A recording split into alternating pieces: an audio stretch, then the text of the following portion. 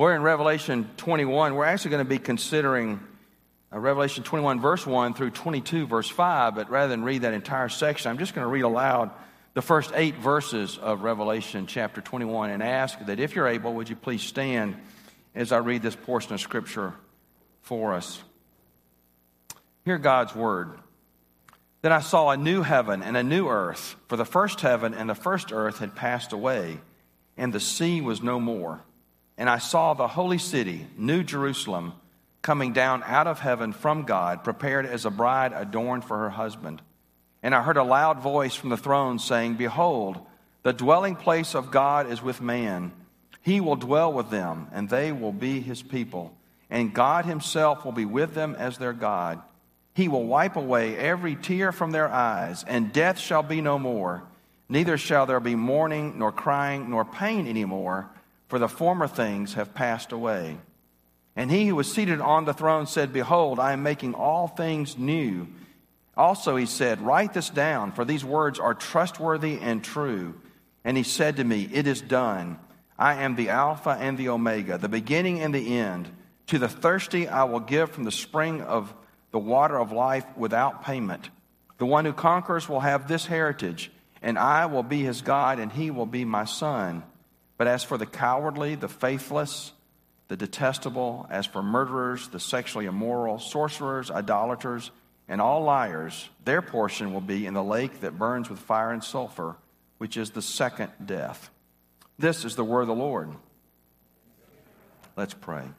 Oh God, help us, we pray, to understand your word, to understand what it is teaching us, that we might live according to it, that we might put our trust in the Lord Jesus Christ to be forgiven of our sin, and that we might be built up in faith. We pray all these things in Jesus' name. Amen. Please have a seat.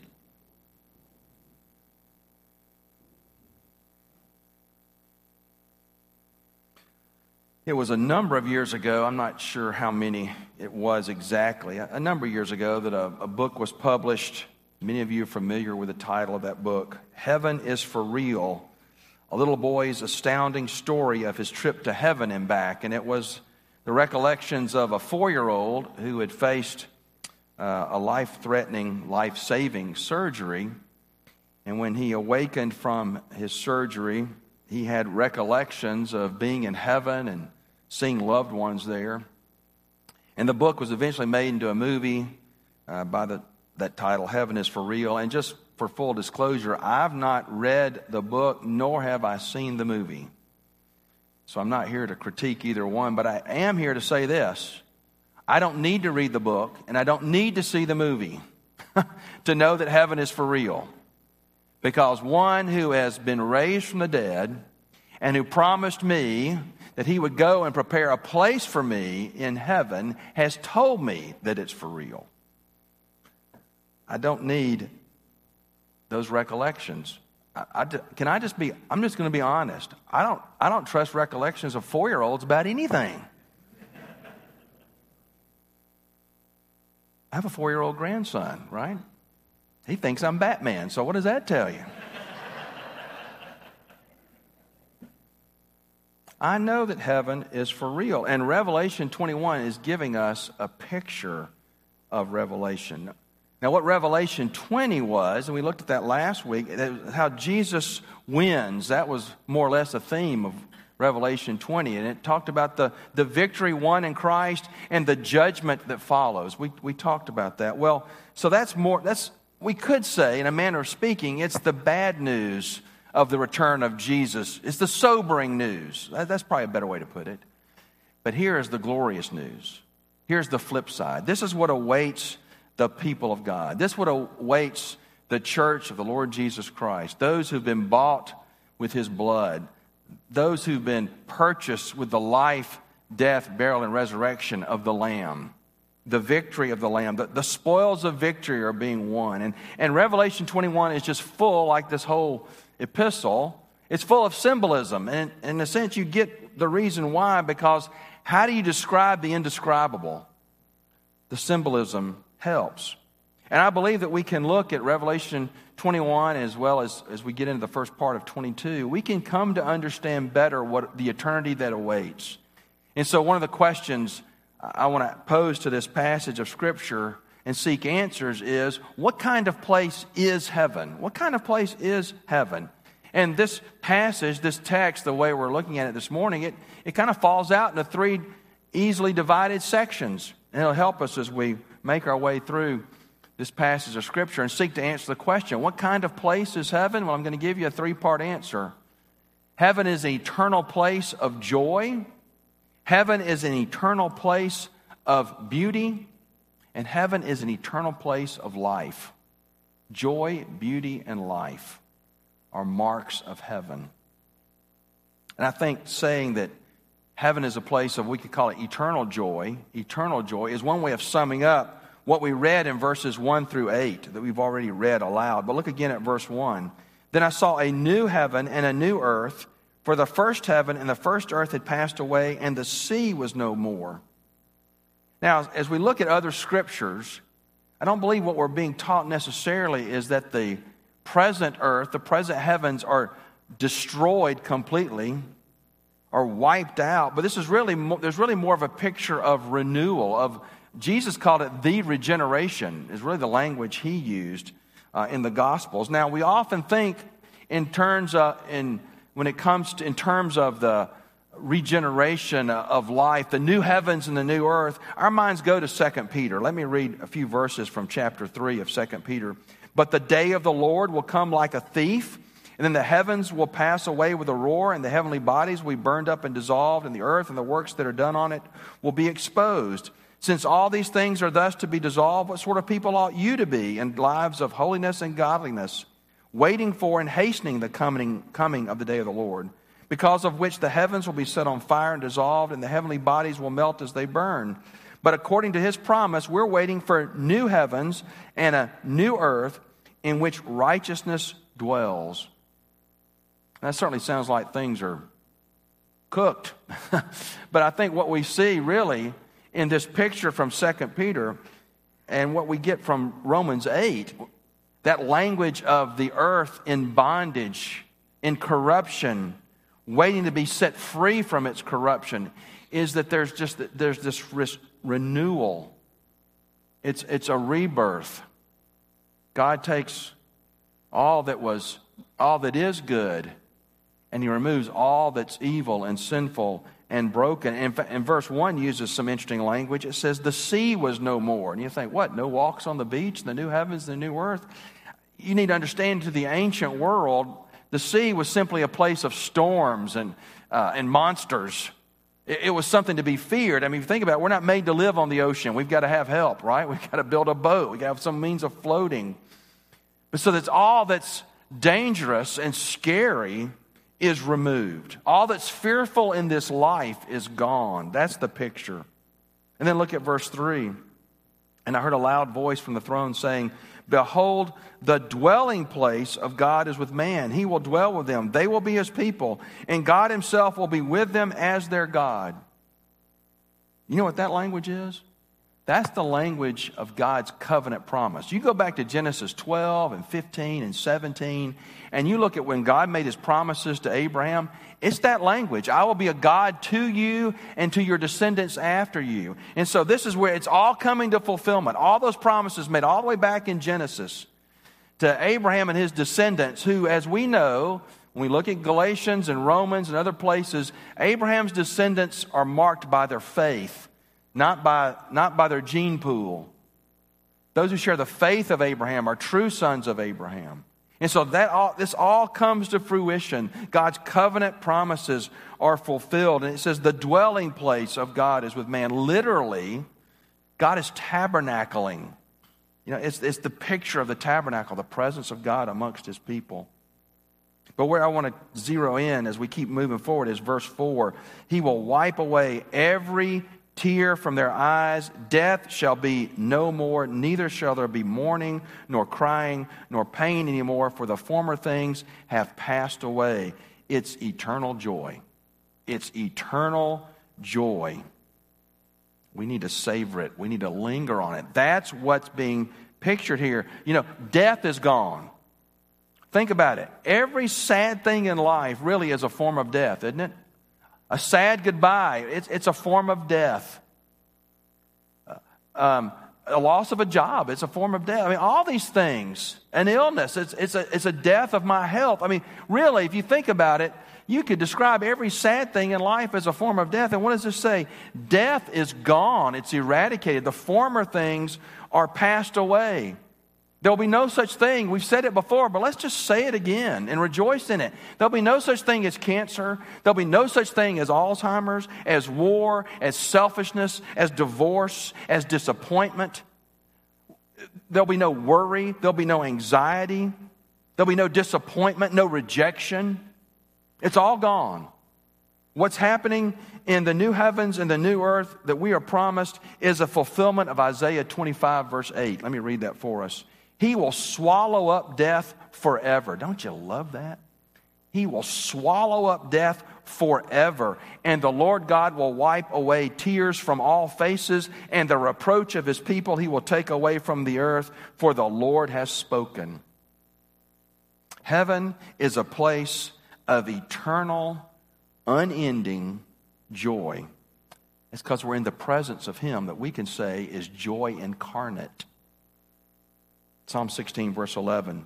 You make known to me the path of life. In your presence there is fullness of joy. At your right hand are pleasures forevermore. Heaven, can I just say it again? Heaven is a place of eternal joy. You know, one of the things I love about C.S. Lewis is he's got a way of just capturing feelings and giving expression to feelings through metaphor. And one of my favorites that he uses, he'll say that joy, a sense of joy, he describes it in characters in his books. He says, it's like that feeling you get, Lewis would say, on the first day, the first morning you wake up on summer vacation as a child in school, or the first day of a vacation and you're with friends or you're with family. You know, you remember that feeling? You know, maybe it's a Monday night and everybody's driven all day and you finally get to a beach house you've rented with family and your friends and you're all there and the week is still in front of you.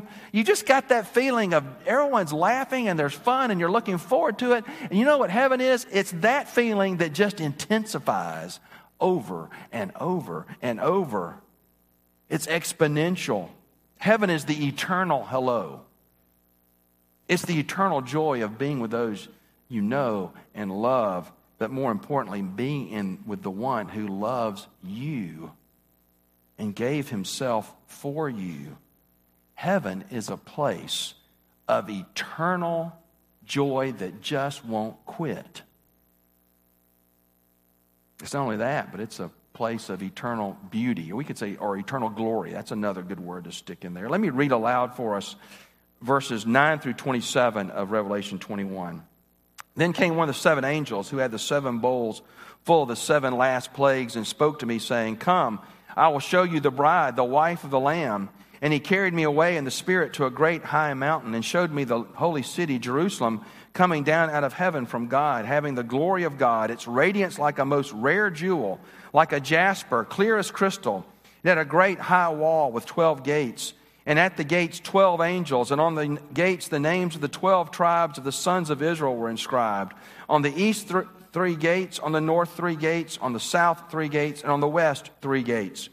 And the wall of the city had 12 foundations, and on them were the 12 names of the 12 apostles of the Lamb. And the one who spoke with me had a measuring rod of gold to measure the city and its gates and walls. The city lies 4 square, its length the same as its width. And he measured the city with his rod, 12,000 stadia. Its length and width and height are equal. He also measured its wall, 144 cubits by human measurement, which is also an angel's measurement. The wall was built of jasper, while the city was pure gold, clear as glass. The foundations of the wall of the city were adorned with every kind of jewel. The first was jasper, the second sapphire, the third agate, the fourth emerald, the fifth onyx, the sixth carnelian, the seventh chrysolite, the eighth beryl, the ninth topaz, the 10th chrysoprase, the 11th jacinth, the 12th amethyst. And the 12 gates were 12 pearls, each of the gates made of a single pearl. And the street of the city was pure gold, transparent as glass.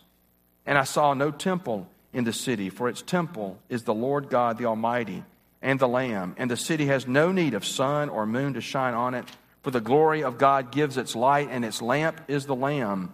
By its light will the nations walk, and the kings of the earth will bring their glory into it. And its gates will never be shut by day, and there will be no night there. They will bring into it the glory and the honor of the nations, but nothing unclean will enter it, nor anyone who does what is detestable or false, but only those who are written in the Lamb's book of life. What are we told here? What is being pictured here? Well, I'll tell you what's being pictured here. Ephesians 5 is visualized. Ephesians 5 is coming to life. What's Ephesians 5 say? Let me just read verses 31 and 32. Therefore, a man shall leave his father and mother and hold fast to his wife, and the two shall become one flesh. This mystery is profound, and I am saying it refers to Christ and the church. The church, the body of Christ, is the bride of Christ. Marriage is a picture of that relationship, we know. And here, the bride of the Lamb, symbolized by the city of Jerusalem, is coming down out of heaven.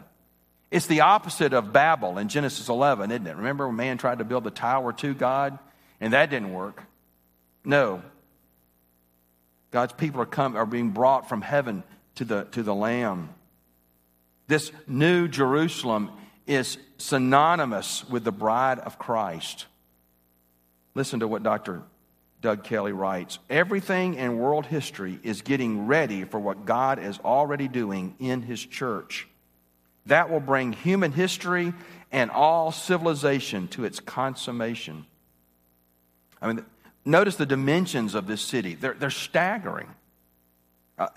We read about them in verses 15 through 17. I mean, it forms an immense cube. A cube was a sign of perfection in the ancient world. It's this immense cube. The walls are approximately, you've probably got notes in your Bible, 1,400 miles long.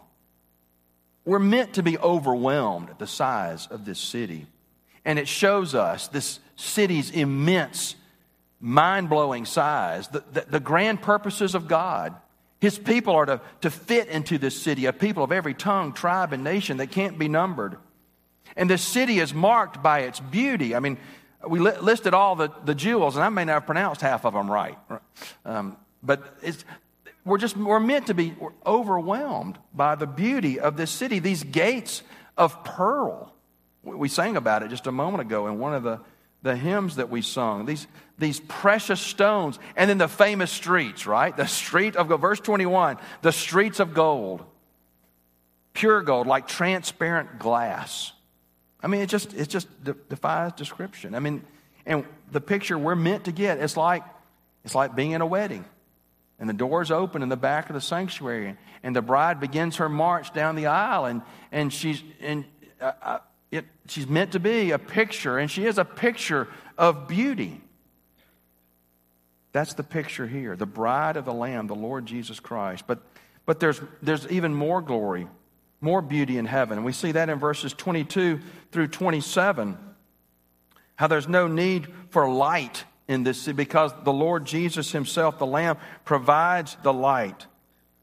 Verse 24 is a good reminder that says, by its light all the nations walk, and the kings of earth will bring their glory into it. In other words, all that's good and beautiful in this world is brought in to the next. Dennis Johnson, he writes this in his commentary.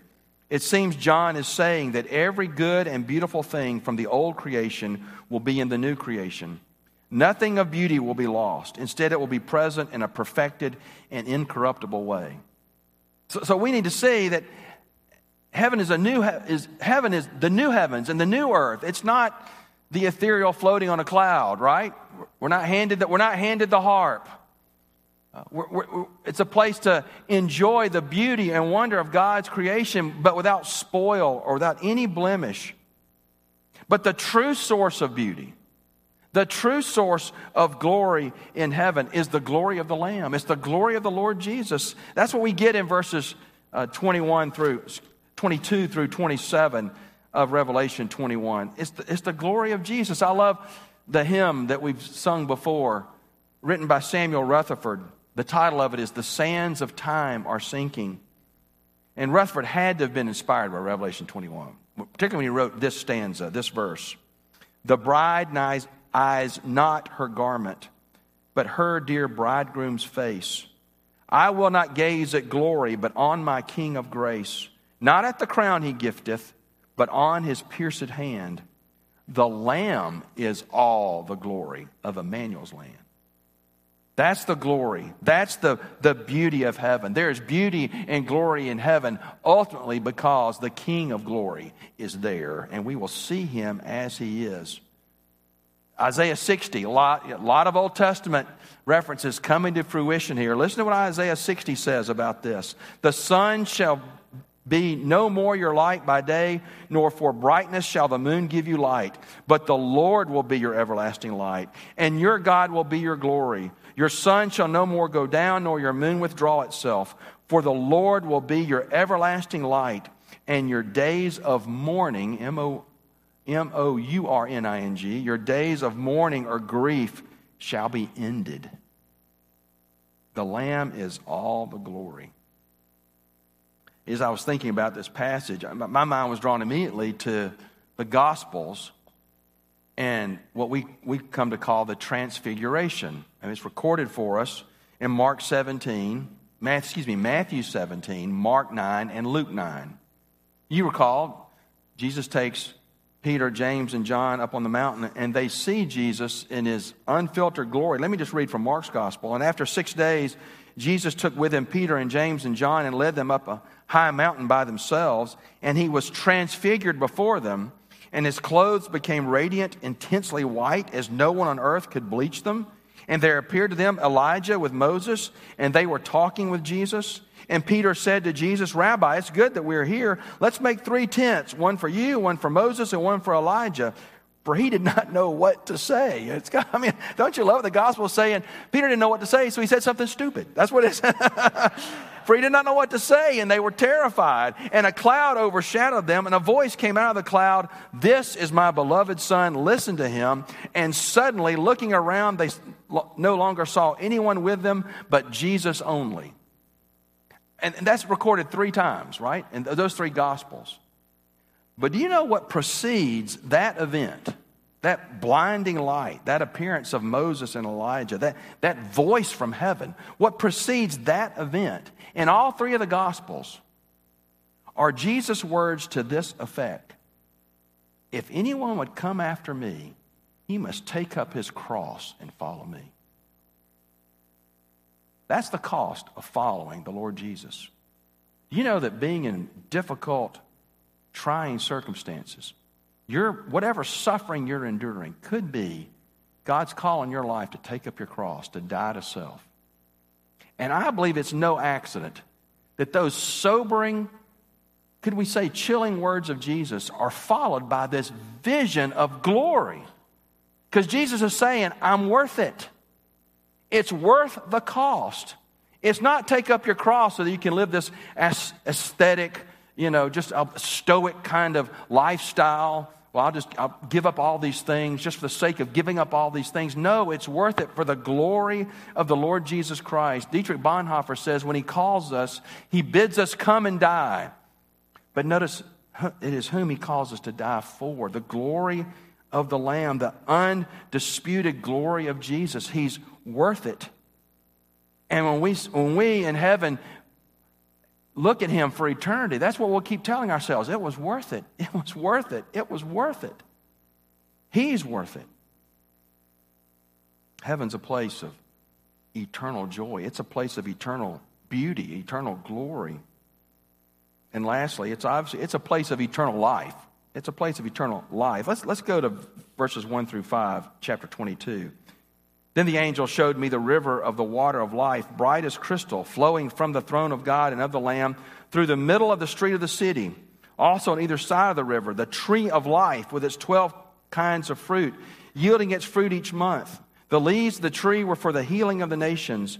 No longer will there be anything accursed, but the throne of God and of the Lamb will be in it, and his servants will worship him. They will see his face, and his name will be on their foreheads, and light will be no more. They will need no light of lamp or sun, for the Lord God will be their light, and they will reign forever and ever. You know what's happening here? It's a picture of being taken back to the garden. We're back to Eden, the tree of life, this river of life. If you read Ezekiel 47, Ezekiel saw a very similar vision, a river that flowed from the temple and produced trees with all kinds of fruit. The river of life and the tree of life dominate the scene here. And things are just being brought back full circle. It's reigning with Christ forever and ever, a picture of eternal life. It's the true nature of heaven. We get that in verses 3 through 5. We're with the King of Kings and Lord of Lords. It's eternal joy. It can't be taken away because it's eternal life. Gazing on eternal beauty. But I want to take us back before we finish to some verses we actually skipped over. Chapter 21. Look at with me in chapter 21, verses 7 and 8. Jesus says, "The one who conquers will have this heritage, and I will be his God, and he will be my son. But as for the cowardly, the faithless, the detestable, as for murderers, the sexually immoral, sorcerers, idolaters, and all liars, their portion will be in the lake that burns with fire and sulfur, which is the second death." And then verse 27, "But nothing unclean will enter this city, this place, enter heaven, nor anyone who does what is detestable or false, but only those who are written in the Lamb's book of life." Now, what is this saying? Is this saying only the moral, only those who meet certain moral standards get heaven? Well, we know for a fact that there are cowards in heaven. Peter's there. Peter denied Jesus 3 times. There are cowards in heaven. We know for a fact there are murderers in heaven. David had Uriah the Hittite put to death. Moses killed the Egyptian. Paul participated in the murder of Stephen. There are murderers in heaven. We know for a fact the sexually immoral are there. Rahab the prostitute is there. Hebrews 11 tells us. So what's the deal?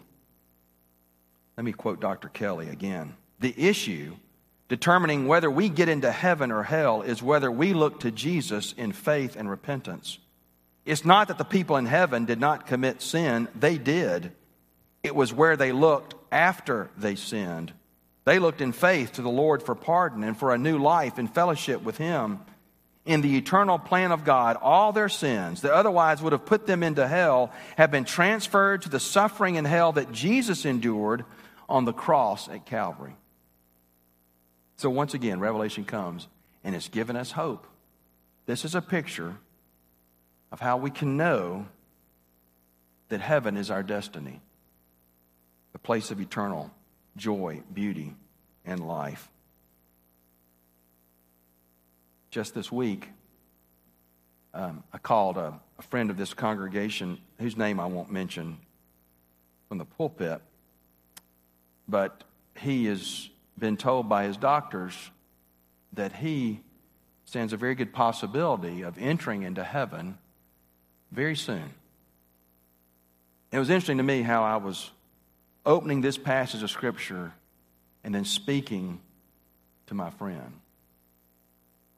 I thought to myself, he stands a very real chance of grasping the reality of this eternal joy and beauty and life. Heaven is for real. It's not a fable. It's not a myth. We have the promise of the risen Lord Jesus Christ that our place is there when our hope and trust is in Christ. But here's the truth. This is not me trying to be dramatic at all.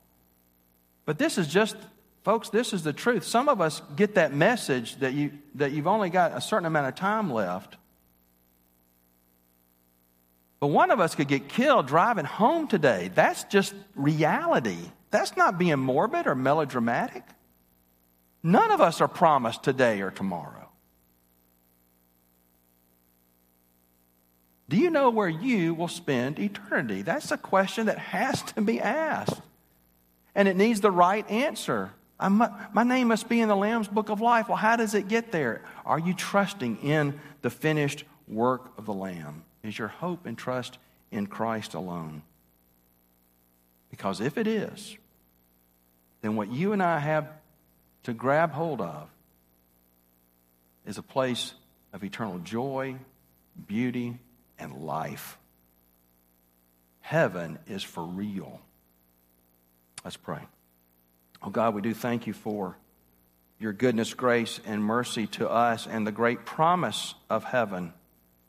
The Lord Jesus promised he would prepare that place for his people, and that's where our hope is. We pray that all who are here would put their hope and trust in the Lord Jesus, that they might know that this awaits them as well. Oh God, we pray that as we come to your table, that it would remind us of heaven and be yet another part of that foretaste of heaven that worship is. We pray in Jesus' name. Amen.